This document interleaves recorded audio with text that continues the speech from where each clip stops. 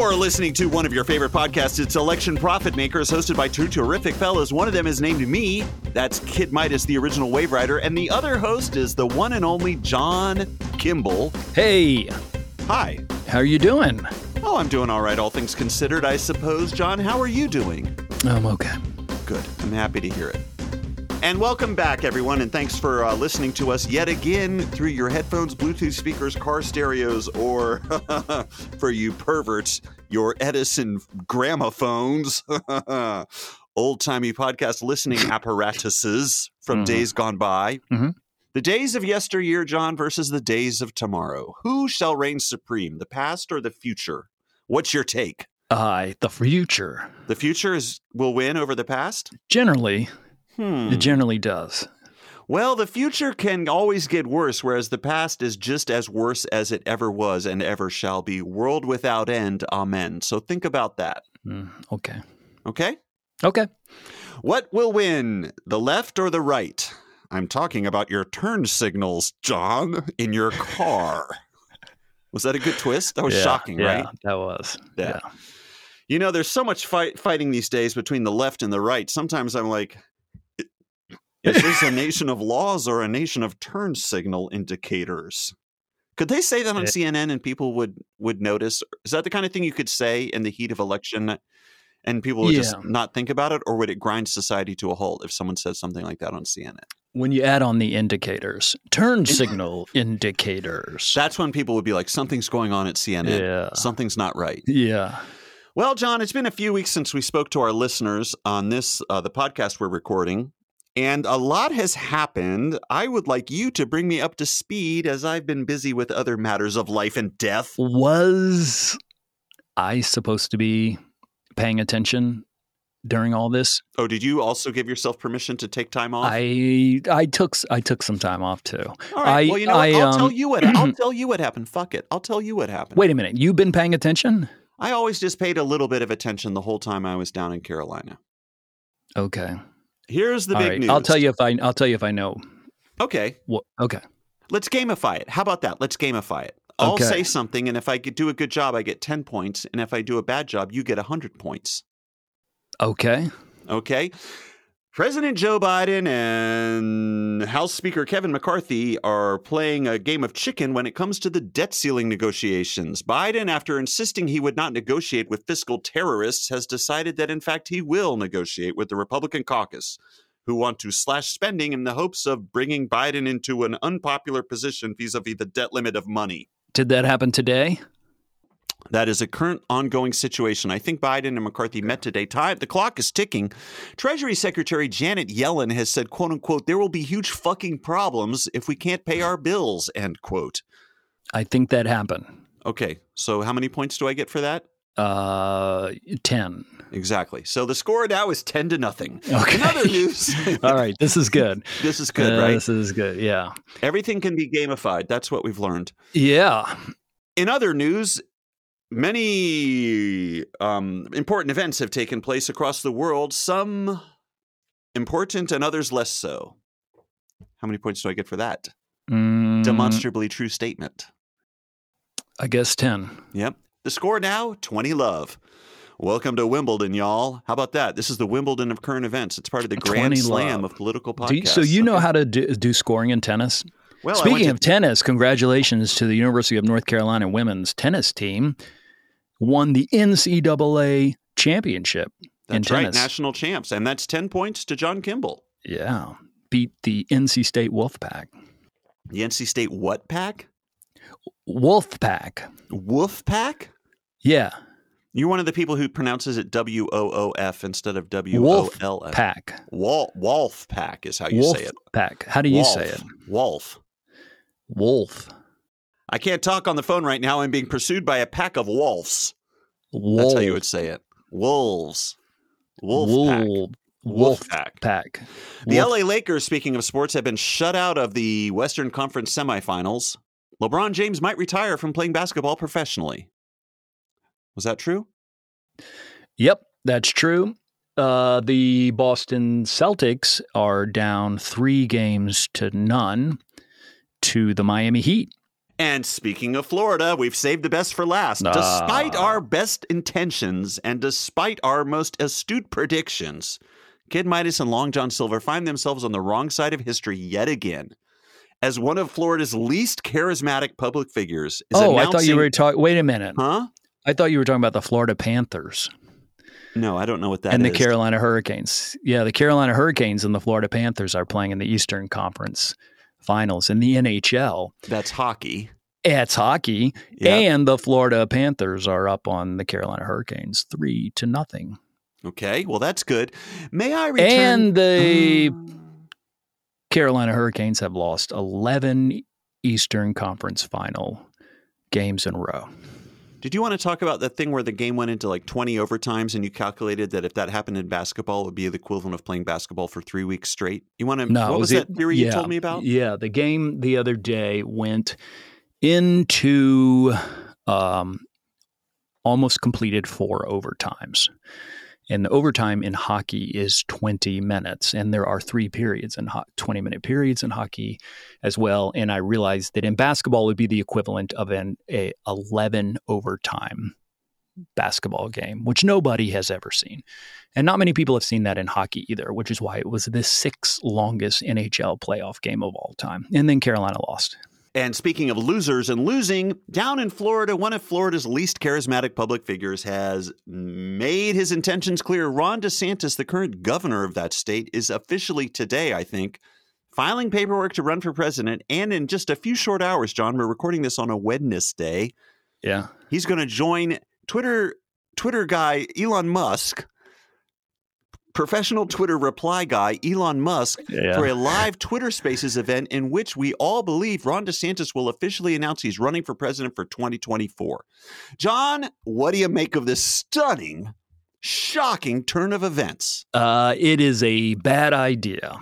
It's a bad announcement. It's weird. Why would you make this announcement online like this? It's so online, right?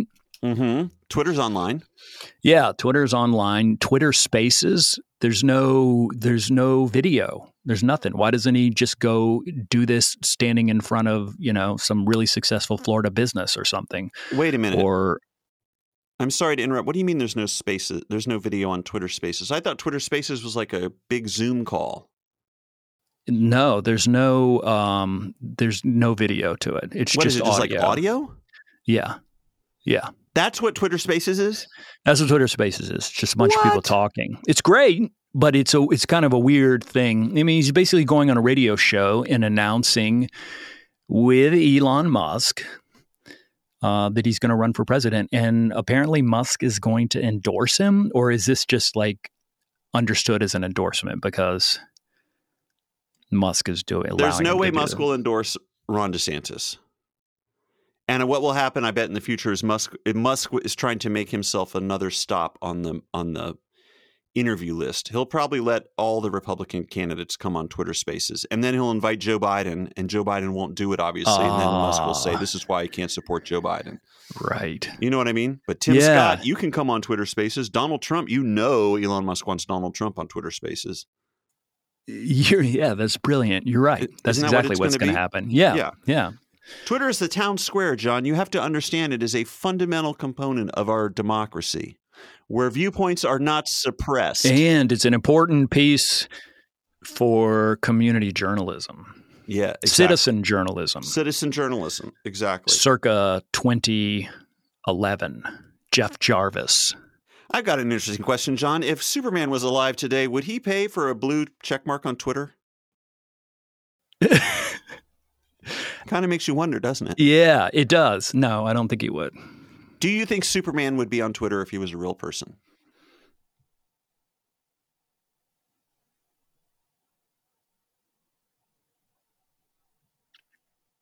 Wow, this is the longest you've ever thought. That's the longest you've ever thought about anything. No. You don't think? I don't think so. All right. Would Elon Musk ban the kid who was tracking Superman's flights? The Superman tracker? Because that gives Lex Luthor Superman's assassination coordinates? I don't think so. No, I don't think he would. Okay. Would Batman be on Twitter? Which superheroes, John, would be on Twitter? And Batman would be. I don't think he would because you think? Isn't he too moody and like above it all? He lives in that fucking cave. That guy's not going to, he wouldn't deign to mingle with the hoi polloi on Twitter, right? He's Batman. He doesn't need it. I don't know. Elon Musk likes Iron Man. He doesn't like Batman, right? He thinks Iron Man is cool. I don't know. I don't know. John, who's cooler, Iron Man or Batman? I don't know. I don't know these superheroes. Why did you just point your Zoom camera at your lap? I don't know. Hang on. I hope you're not going as Jeffrey Toobin for Halloween. Folks, as you have already surmised, we're back and better than ever. Nobody does it like us. Would you like to see my Jeffrey Toobin Halloween costume? Yeah. Eustace Tilley. You know how so we're really flowing right now. And everybody, we just apologize. You know how the New Yorker has that get back in the flow. New Yorker has that fancy man mascot called Eustace Tilley, and he's always holding up a monocle and looking at a butterfly. Do you know what I'm talking about? He wears like a high starch collar and all that stuff. Oh, yeah. Eustace. Well, I'm not used to being so silly, Eustace Tilley. Now, is that a good joke? No. Okay. No. It's not even really a joke. It's a series of words that have some similarity to each other phonetically. And I don't think that technically is a joke. It's sort of a pun. Yeah, you're right. Turning back to Ron DeSantis and Elon Musk, John, if there was a predicted word market in the Twitter Spaces event that's going to take place in just a few short hours, we know woke mind virus is going to be said by one or both of these two incredibly charismatic and relatable humans. Mm-hmm. What are some other terms and phrases that we might hear? Remember the time that I thought they were going to say Project Veritas? I thought Donald Trump would say it. You mean during a debate? Yeah. This is back when there actually were predicted word markets on the debates. Yeah. And you were like, that's ridiculous. And you were right. They never mentioned Project Veritas, unfortunately. No, but Donald Trump was so online, I thought he might say, I think, you know what, Project Veritas could be mentioned. Although maybe that's out of business now. James O'Keefe, didn't he get kicked out? Yeah, they fired him for some reason. Because he was spending money. He was doing musicals and stuff. What? Yeah. Oklahoma. He was doing Oklahoma. Are you doing a bit right now? Singing and dancing. No, I'm not doing a bit. Wait, James O'Keefe, the creep who ran Project Veritas. Right, was using the money to put on like some sort of community musical. Are you telling me the truth right now? Yes, and I believe it was Oklahoma. Google James O'Keefe, Oklahoma, and just see what comes up. You do that while I work on my new bit, which is going to be, did you hear? Here's how it goes. Hey, everybody. Thanks for having me, Jimmy. Jimmy Fallon, that is, the host of the show that I'm currently on. So I don't know if you guys heard, but Project Veritas founder James O'Keefe was let go by the board because he was involved in musical theater. That's interesting. Here's a musical I'd like to see, Project Veritas the musical. We've got you on hidden camera saying all kinds of funky shit. We are Project Veritas, and our hit musical is going to be lit. Thanks, everybody. And that's my time on The Tonight Show. My name is One Joke Tony. I come out on stage, I tell one joke, and then I skedaddle. So I'll see you next time, somewhere down the line. I need 6 more months to write my next joke. All right, I'm done caterwauling and stonewalling. Did you find any information? No. Okay. No, maybe you made that up. Let's keep it moving. No, I don't think I did. Well, let's get back to talking about Ron DeSantis. Turning now, John, to my predicted portfolio.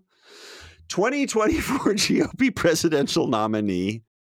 And I had 100 shares no in Ron DeSantis. And guess what? Those are way, way down today because it sounds like incredibly this fucker is running for fucking president. So fuck me 6 ways to Sunday. Unbelievable.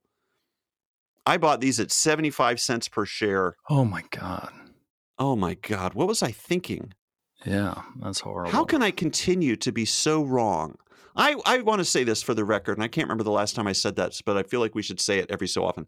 I really hope and pray that people only listen to us as a source of entertainment and not actual investment advice when it comes to political markets, because sometimes we don't do such a good job. I'm just going to say that. And I'll be transparent in a way that few other podcasts are. Sometimes we get it wrong, and the portfolio shows us that. Right. It's completely transparent. Yeah, those of us who still trade. Yeah. Right. Which does not include you because you're done with Predicted. That's right. I'm one of the few brave souls who's still on Predicted. Currently underwater to the tune of hundreds of dollars, in no small part because Ron DeSantis Again, an incredibly charismatic and relatable person who has no issues when it comes to forming authentic bonds of connection with fellow humans, just like Elon Musk, is decided to run for president. It'll be interesting to see. It'll be interesting to see that announcement and whether Twitter can hold on and not have any, glitches or anything like that. I don't think that many people are going to tune in. Nobody likes Ron DeSantis, right? He's not popular. And he's a freak. And I'm seeing more and more articles where people are like, yeah, I didn't believe it when people said Ron DeSantis was a freak. Then I followed him on the campaign trail for a week. And yes, this man is a freak. But you know what? I think a lot of that is when the Washington press corps sort of becomes they all agree that somebody like Al Gore is a weirdo. And then everything Al Gore does is completely strange. Mm-hmm. Now, I'm not saying that Al Gore was not awkward. And I'm not saying that Ron DeSantis is not completely awkward. But yeah, now it's everybody, everything he does. They're just like, oh my goodness, there's no way. And I do agree that I don't think he's going to be president, but he's not completely inept. I mean, he did win. Mm-hmm. He did win in Florida, the governorship. On the other hand, I say he's a freaking a weirdo. So there's that. Yeah, I do. I think by watching him, he looks like he's very unhappy doing what he's doing. He does not being alive. Yes, I'm telling you. I look at him and I'm like, that guy looks really depressed. Right. That guy that's looks right. You recognize him as a fellow. Yeah, as a fellow. Yeah, I'm like, that's what I would look like. I'd walk in and I'd be like, hey, how are you doing? Hey, smells good. Then I'd be like going, God damn it, what am I doing here? Because that's what he's saying. That's exactly what he's saying on the inside. He's just like, he's so mad. Day of suffering on this accursed mortal plane. Yeah. Like yeah. I can just tell that this guy is raging behind the scenes at the people that are letting him down or I don't know what. But it would be where I would be if somebody had forced me to be run for president. Well, we can't wait to see what happens on the Twitter Spaces tonight. How's that for a good conclusion? That sounds great. I should say we can't wait to hear what happens because apparently, according to John, they don't even have video on this thing. I thought Twitter, like, what the fuck? What's going on with Twitter? No, it never had video? No. So it's always just an insane conference call, basically. The worst form of communication ever devised. Yep. Huh. That's it. Yep. Well, you learn something new every day. It might be something that, they're going to roll out in the future. There's a lot of things they keep talking about and how they're going to roll them out. So. And what, on Twitter? Yeah. What's the latest on Twitter, John? What's the scene like on Twitter? Oh, the scene is dead, for sure. Really? It's over? Yeah. No, the scene is completely over. The search doesn't work. Earlier, I think it was last week, if you searched cat, you would find like animal torture videos. There's horrible videos that are on Twitter. So, and the blue checks are all run by scammers and just misinformation bots, and they are at the top of all replies on Twitter. The blue check mark thing is truly something to behold and to ponder. Everything about the new regime of paying for blue check marks, there's just so much going on there. It's almost hard to apprehend it all at once in terms of Elon Musk being dumb and completely misunderstanding there's just so much to consider there. It truly feels like one of the fables of our time. I don't know why I thought it was a good idea. Yeah. We have a lot of listener questions. They've been building up. But we did want to respectfully try to answer some of these listener queries. Before we do that, however, I want to make a special announcement to all the EPM listeners in the Great Lakes region of the Twin Cities. Are the Twin Cities near the Great Lakes? Hold on. They're in the... bring up my map of the upper Midwest. Long story short, I'm coming back to St. Paul, Minneapolis, St. Paul, Minnesota, because on Saturday, June 3rd... I will be once again overseeing the sharpening of the Lake of the Isles pencil, the massive public sculpture in the form of a yellow number 2 pencil. We had the inaugural sharpening last year. lo and behold, they've decided to make it an annual event, and I have once again been invited to oversee this public spectacle. So if you have friends in Minneapolis, St. Paul, tell them to Google Lake of the Isles Pencil. That's LOTI Pencil. And yours truly, that's me, Kid Midas, the original pencil sharpener, will be in Minneapolis to oversee that event. That's Saturday, June 3rd. That's a week after next week. Or wait, a weekend. It's the weekend after the upcoming weekend. It's 2 weekends from now. That's be fun. So I hope to see you there. Come on out. Speaking of places that people go in cities, one of the corrections is about the lyrics to Heart of Rock and Roll. Oh, my God. We're really going back to this question. The news. David made a correction, and then in his correction, once again, said that the lyrics were, the Heart of Rock and Roll was in Cleveland.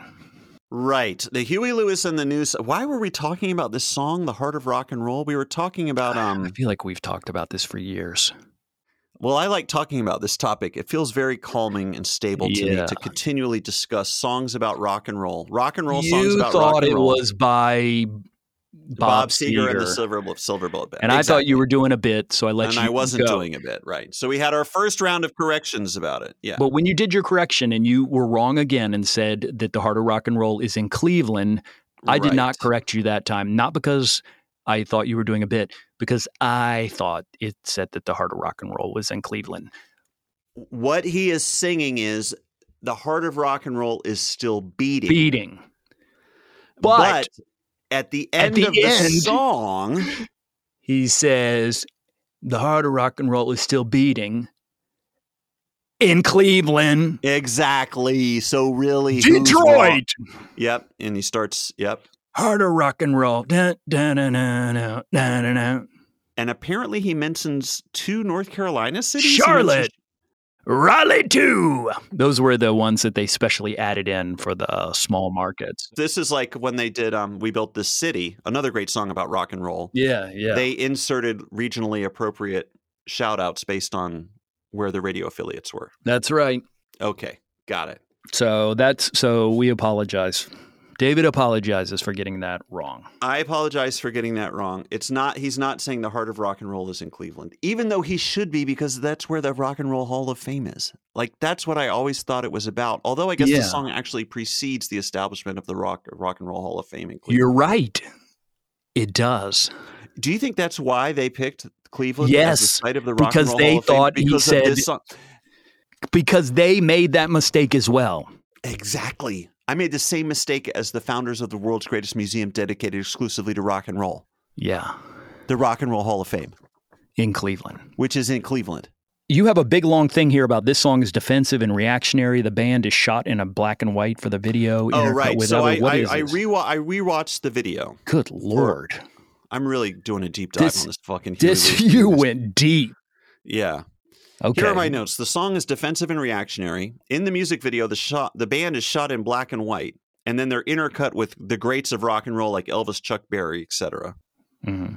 As if Huey Lewis and the News are on the level of these. This is an exercise in myth making. This is Huey Lewis and the News very explicitly assuming the mantle of classic rock and roll greats like Chuck Berry and Elvis Presley, and saying we too are at the black and white footage level of rock and roll history.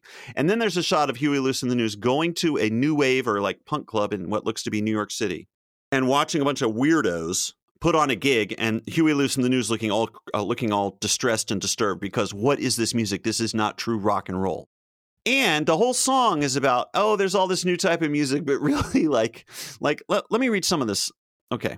Here's the first verse of the song. New York, New York is everything they say, and there's no place that I'd rather be. So at least they're being cosmopolitan. Then he says, where else can you do 500,000 things all at 2:45? When they play their music, that modern music. Is it by 2:45 or at 2:45? I think it's at 2:45. When they play their music, that modern music, they like it with a lot of style. And then this is where they get conservative again. You think these guys are open to like the no wave scene or like ABC No Rio or like, CBs. This is really interesting. Huey Lewis and the News is very hip. But no, then the last line in the verse is, but it's still that same old backbeat rhythm that really, really drives them wild. L.A. Hollywood, the Sunset Strip is something everyone should see. Neon lights and the pretty, pretty girls all dressed so scantily. When they play that music, well, no, sorry. This is actually a really great line. When they play their music, that hard rock music, they like it with a lot of flash. But it's still that same old backbeat rhythm that really, really kicks them in the bum, bum, bum. Yeah. Exactly. And then again, the chorus is the celebration, the heart of rock. Why are we still talking about this fucking song? All right, that's done. Johnny, ow! What were Huey Lewis and the News? They really occupied a very unique space, and there's much to learn about that band. Because they presented themselves as a throwback act as kind of squares, right? They even had a song called A Tip to Be Square. Was that them too? Yeah. Yeah. Something's going on with that band. Okay.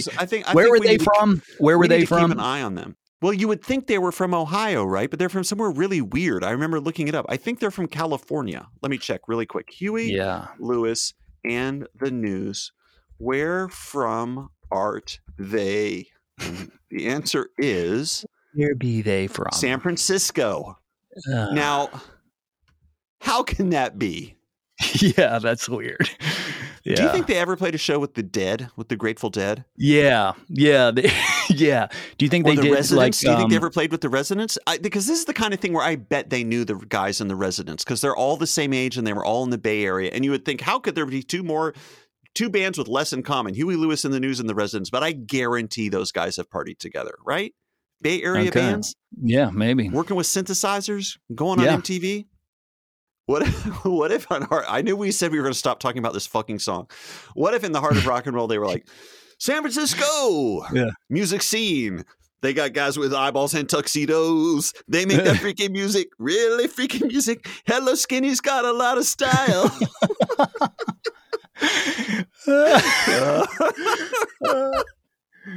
Oh, friends, you got to check out the Residents hit song, Hello Skinny. Yeah. Remember that song, Hello Skinny? Yeah. Hey, so remember the Residents? Speaking of the Residents, one of them stopped wearing the eyeball outfit because it was stolen. You remember this? Their famous eyeballs they used to wear, right? Yeah. And was wearing a black skull. Yeah, that sounds familiar. But that was for a long time. And when I looked up the Residents recently, that skull's not there. They're all eyeballs again. My memory about the Residents is that I remember going to the dentist's office as a kid when we were in the height of our Residents and Ralph Records ecstasy back in 7th or 8th grade, I suppose it was.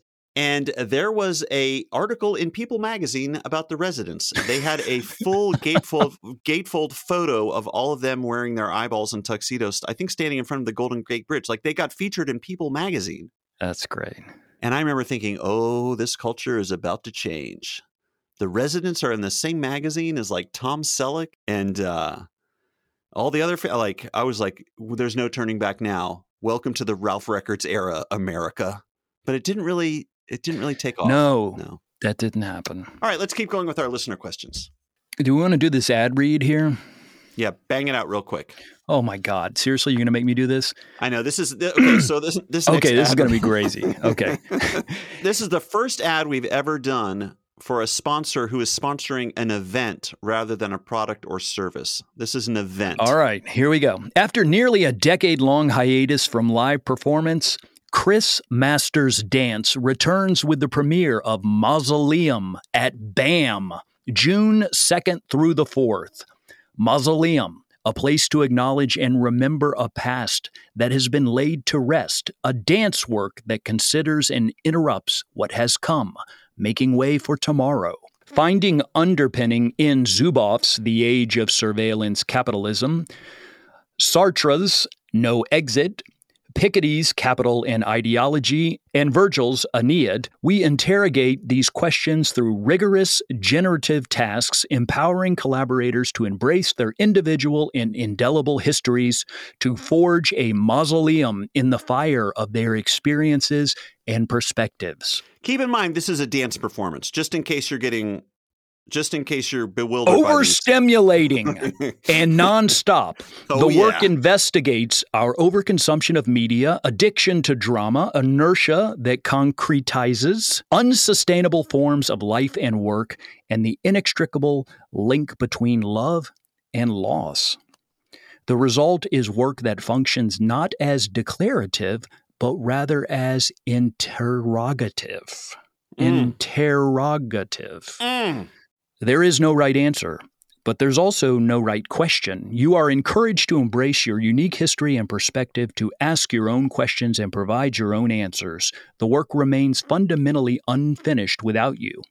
We took a break to regroup and ensure we can live up to our standards of labor equity, paying collaborators in excess of many, with much more extensive funding. That sentence is written from the perspective of the dance troupe. Okay. This dance company, Chris Masters Dance, I guess they solicit fundraising because they pay their collaborators more than the others, right? So every donation will go toward our diverse team of collaborators, enabling us to push back against the prevailing toxic and unsustainable forms of exploitation of working artists. And it says donate here, and there's a very long link, but I made a bit.ly link, and it is bit.ly/Chris Masters Dance, and that will take you to the givelively.org, where you can make a donation if you would like. You can make a donation there to support this dance company, or you can go to BAM, the Brooklyn Academy of Music, the weekend of June 2nd through 4th to see their new performance piece, Mausoleum. That's right. This has got to be one of the only dance pieces that references Thomas Piketty's Capital and ideology. So this should be right up your alley, all you Brooklyn nerds who listen to this podcast. Tickets available at bam.org/mausoleum. Again, Chris Masters Dance returns with the premiere of Mausoleum at BAM, June 2nd through the 4th. I hope all they do is dance around to Heart of Rock and Roll by Huey Lewis and the News. Wouldn't that just be the greatest twisteroo of all time? That would be. They're like, we're here to interrogate the Heart of Rock and Roll and whether it's still beating. Moving along, we got an email weeks ago from somebody who was about to be running the sound at a private party at the estate of one Harlan Crow, I think in the Garden of Evil. Remember when we were talking about that guy? Yeah. This is Clarence Thomas's secret friend who pays for him and his wife to travel all over the world without disclosing anything, and I think also paid for Clarence Thomas's nephew's private school or something, and he has this Garden of Dictator statues called the Garden of Evil. Anyway, one of our listeners was running sound at a party at the Garden of Evil. They claim. Yeah, they're anonymous. If that happened, please write us back. We want an update. That's interesting. They said that the money was tight, so they had to take the job. Hey, man, we don't judge. We don't judge. No, people do a lot of different things for money. Just as Clarence Thomas. How about that? Christopher writes in, all the recent talk of thrift store treasures reminded me of a discovery I made a few years ago. It's not an LP, but I was browsing at a used bookstore in my hometown near Fort Worth, Texas, when I came across a hardcover copy of a book called Stud by Phil Andros. That's Stud. The S is a $. I had recently read a biography of the author, whose real name was Samuel Stewart, and I figured the book had to be worth more than the $7 it was marked as. I bought it, took it out to my car, and immediately Googled it, and sure enough, I saw a copy listed for sale on Alibris for $2,000. Yes. I'm not sure, but since it was published in 1966, shortly after the obscenity laws were struck down, I think it might be the first gay pulp novel to have been sold legally in the U.S. At any rate, it's been fun owning a piece of gay porn history, and I wish I knew how it ended up at the half-price books in a very conservative suburban town in North Texas. It makes perfect sense that that's where it is. But that said, I'm not very sentimental, and also I'm trying to buy an apartment, so I'd happily part with it if any of your listeners want to own it and have $2,000 to spend. Did we just do an ad for him? I think we did, and I think that's okay because I think this Christopher, I should say, I think I know this person, John. And not only do I think I know this person, I think this person and I enjoyed one of the great creative collaborations of my life. I think this is the Christopher who designed a little book called How to Sharpen Pencils. Long since out of print, but in its time, more than 10 years ago, this was a book that landed with an explosive impact on American culture, in part because of the very, very talented book design work of this Christopher, who is now offering up for sale for the low, low price of $2,000. Another incredibly well-designed book based on this cover, which is very striking, Stud by Phil Andros. So if it's $2,000, just because another is listed for $2,000, right. I mean, that other one might be in complete mint condition. I don't know, because I found a Gone with the Wind, one of the originals, and I was like, oh, this is going to be worth so much. And it was like, nah, it's not worth anything. Well, let's see. Which book do you think the more copies were printed of? Gone with the Wind or Stud by Phil Andros? Okay. Also, if there's a particular market for something, it goes for more money, right? A specialty market, collectors will pay more. And I imagine if this is an early gay pulp novel, and it's a hardback because he sent a photo of the cover, and it's in good shape. It has the dust jacket in good shape.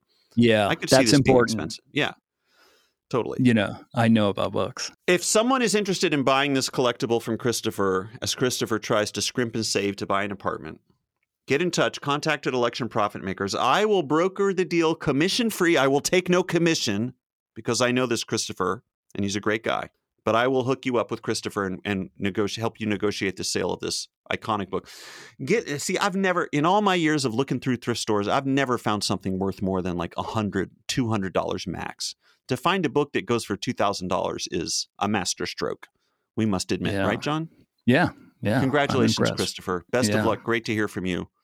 Let's hang out at some point. I don't know where you are these days, Christopher. I remember that you were, I think, Christopher, if I may now just use my podcast as just a telephone call to my old friend who I haven't spoken to in years. I think right before COVID hit, you and I were both in LA, and then COVID hit, and then we all know how that went, i.e. total disaster. Yeah. Is it safe to say that? Yeah, it is. Are we far enough away from COVID now that we can refer to it as an unmitigated disaster? Yeah. Okay. Let's keep moving. Okay. Hey, we talked about Whitney Houston a few weeks ago. That's another evergreen topic that we'll never tire of revisiting. Who among John's family went to go see Whitney Houston at the Dean Dome back in the 1980s? John was convinced that nobody in his family went, least of all his parents, although I had a very vivid memory of him telling me that his parents went on a date to see Whitney Houston. Lo and behold, after John publicly announced on this podcast that his parents did not see Whitney Houston, he found out the bitter truth, which is actually a lovely truth, which is that, yes, his parents did go see Whitney Houston in concert, even though his dad has since forgotten entirely about it. It was John's mom who remembered they did go, and we actually interviewed her on a previous episode about that Whitney Houston concert. That's right. She remembered lots of details about the concert and all sorts of things. And Whitney Houston was not in a good mood. It was the end of the tour, and she was complaining a lot, and there were rumors about her dating UNC basketball star Michael Jordan. It just sounds like she had an off night, and we found multiple accounts of that concert in which that stuff was brought up. She was tut-tutted for not being a gracious performer. Right. Since that time, we have also heard from another member of John's family who attended that. John is the only person in his family who was not at this Whitney Houston concert. We turn now to this audio recorded some weeks ago.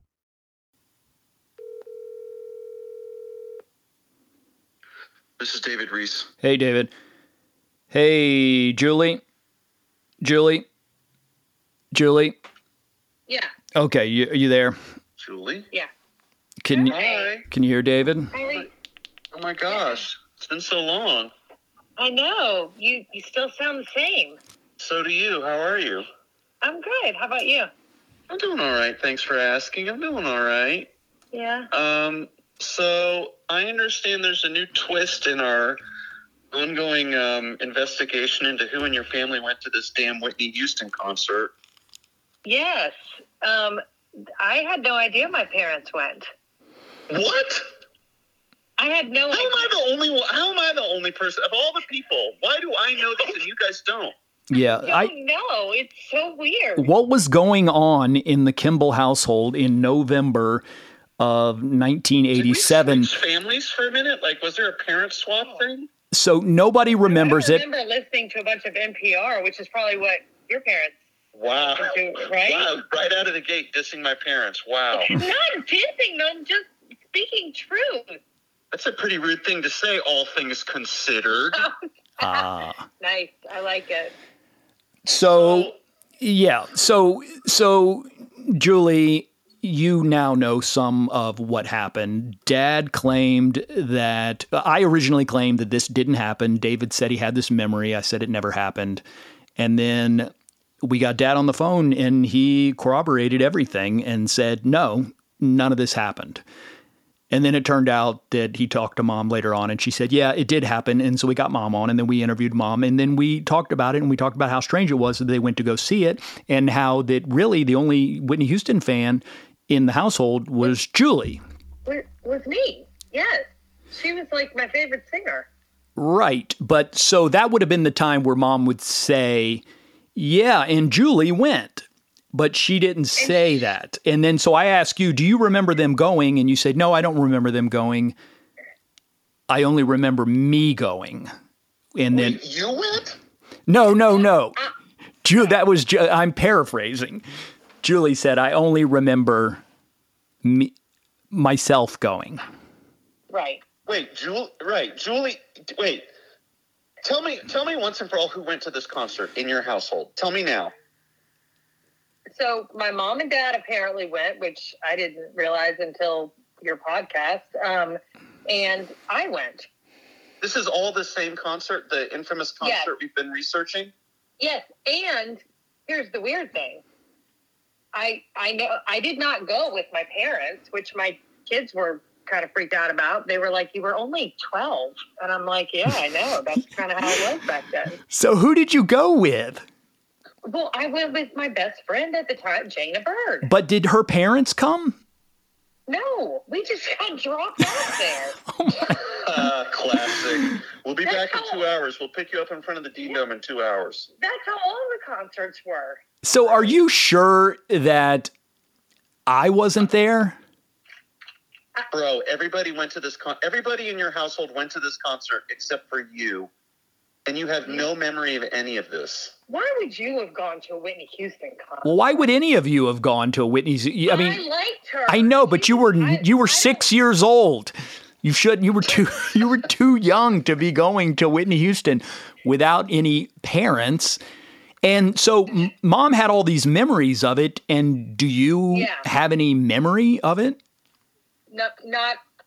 I don't remember anything except, listening to her sing. I don't remember her bad attitude, which it sounds like she had. Mm-hmm. I don't remember any of that. I just remember, her singing. Amazing. So amazing. A lot of memories about I bet your grandparents were at the concert too. Probably. Or maybe they were at home babysitting John. Yeah. Poor John. Yeah. Who was where? Maybe I was 14. Yeah. I was 15. David's house. Yeah. Okay. Yeah, I know where I was. I was losing my hearing at David's house. Yeah. What night of the week was the concert? Do we remember? Did you figure that out? Yeah, it was November 21st, 1987.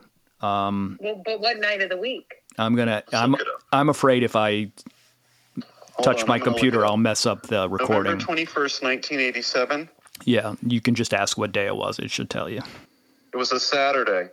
Yeah. So you weren't at my house because we usually had band practice on Fridays. Well, I was 15. I was probably out on a date. Yeah, you were probably out kissing and cuddling. Yeah. All right. Well, I was glad to have this additional bit of information. That's amazing. Yeah. You guys really represent. You guys, the Kimball household really showed up and represented for Whitney Houston. We really did. Yeah. Did you ever see her again?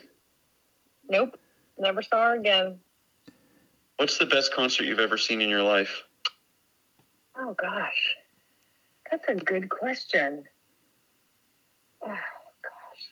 Guar? Yeah. No. Have you seen Guar? No, I'm kidding. No, I haven't seen Guar. Did you ever go see REM? Yeah, I saw REM.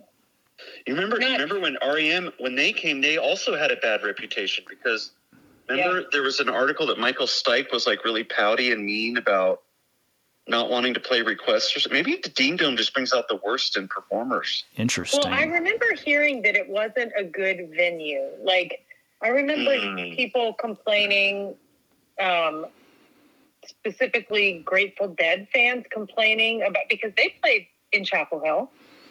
Right. Did you remember that? And they complained about it not being a good venue. I mean, because they didn't let them burn the whole place down. Apparently, Probably. what we've read is that the Grateful Dead is what ended the concerts in Chapel Hill.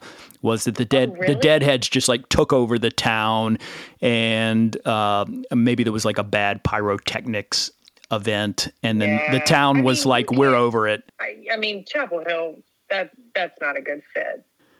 All right. Good stuff. Thank you, Julie, for doing this. Yeah, no problem. All right, Julie, bye. I will always love you. Bye. Okay. Bye. Bye. Okay. All right, hanging up. But John, that's not all. We also got a letter from our dear old high school classmate, Noah. Take it away, Noah. Noah writes in, hello, David and John. Back in junior high between 1986 and 1988, Zach M., David K., and Peter W., and I got a job picking up trash in the Dean Dome after events. We had to get our parents' signature on some work documents to be able to do this. Anyway, we only did this on weekends and in the summer because it was a long night, but it was fun. We picked up trash after several concerts, including Genesis, Bruce Springsteen, and Whitney Houston, as well as a few basketball games. That is one of the elements that contributed to me being interested in concert production as a career path. I remember the Whitney Houston concert because we snuck in while it was still going on. She performed on a round stage in the middle of the arena, which was different from the other shows that I saw there. Peter found a poster of her, and Zach found a calculator. Normal. So please ask your listeners if anyone lost their calculator at a Whitney Houston concert in Chapel Hill in the 80s. I will try to help them get it back. John, we have our next mystery to solve. Who lost a calculator? Who would bring a calculator at a Whitney Houston? That can't. The calculator. Let's posit that the calculator was actually lost at the Whitney Houston concert. It's not like it was lost 2 days earlier at a basketball game when someone was trying to calculate Timo Mäkinen's minutes played or something, right? Right. No. Let's assume someone did bring a calculator to the Whitney Houston concert. Just for the record, Timo Mäkinen never played in the. He had 0 minutes, right? Yeah. I mean, he played, but he had already graduated by the time we moved to the Smith Center. Oh, really?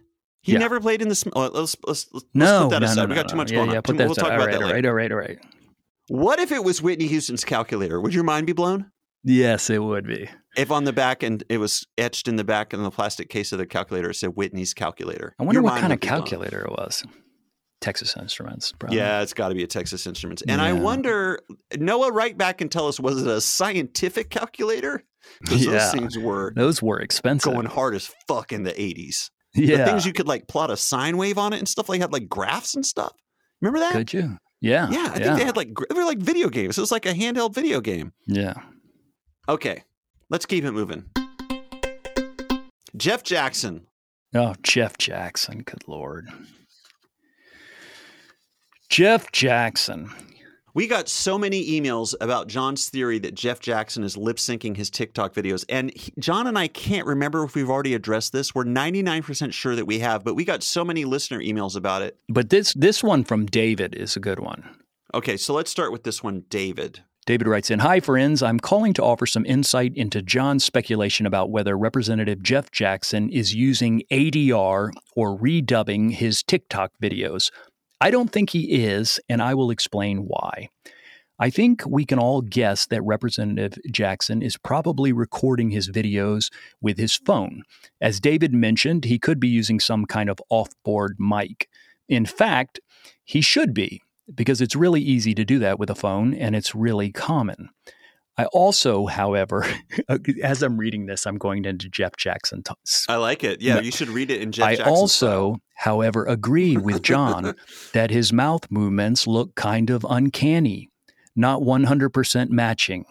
I have had the experience before of recording video. having some kind of audio problem with it, and then having to redub it to match my own prior performance.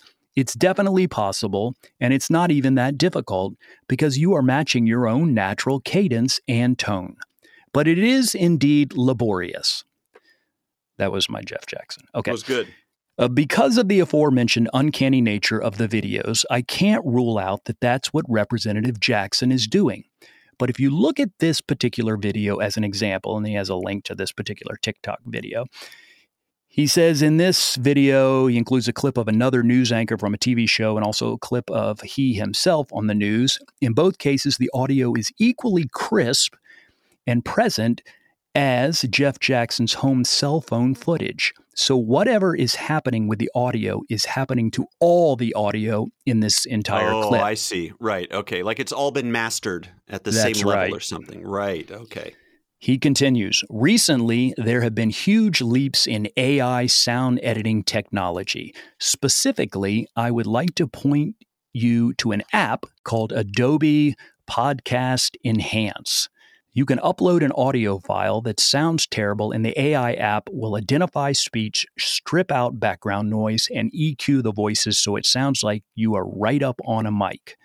It's an incredible tool specifically for fixing shitty cell phone videos intended for social media. Okay. I don't know if Representative Jackson is using this exact app or if there is something very similar already built into TikTok. I wouldn't be surprised if there were. But he is also clearly editing TV clips into his post. So he is doing some kind of post-production. And there are probably similar tools in Premiere and every other video editing program now. As an aside, David and I have never met, but we have lots of mutual acquaintances. My comic strip, Wonder Mark, was in many alt weeklies alongside Get Your War On back in the 2000s.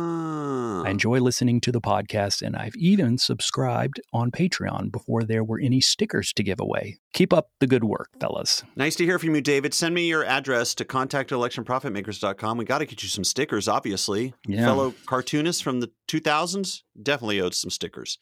So, John, David says they're doing some post-production on Jeff Jackson's cell phone videos, and that certainly sounds reasonable to me.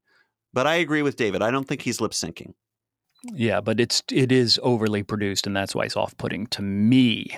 Got it. You're more DIY. You like the kind of scruffiness of like... Yeah. I hear you. It just seems a little more... It's just over-polished, the way the man himself appears to be over-polished, right? Right. Yeah, I get you. All right. I think we should stop making the podcast now. Okay. I don't mean forever. I don't think we should retire. No. Far from it. I think we're just hitting our stride and the better, brighter days are ahead of us. Okay. But I will say that it's time to end this episode. Election Profit Makers is an independent production. We welcome your support on Patreon at patreon.com/electionprofitmakers. You can send your election prediction questions to contact@electionprofitmakers.com. And if you want to advertise with us, email contact@electionprofitmakers.com. Bye. Bye. Yeah, I'll see you next week. Hey, I'll see you next week. Oh, next week. What's up? Yeah. I'm going to be leaving Tuesday morning to go down to this concert in Atlanta. Oh, right. You're going to a concert. Yeah. Well, let's record on Monday. Fuck it. Yeah. Can we do that? Right? Yeah. Let's record on Monday. Let's keep them guessing, John. Let's keep the first rule of podcasting. First rule to building a loyal listener base, keep them guessing. Yeah, keep them guessing and keep it coming out at all sorts of different hours. Yeah, it drives them crazy with desire. The passion and desire is second to none. We are your election profit makers. Talk to you next time. Bye.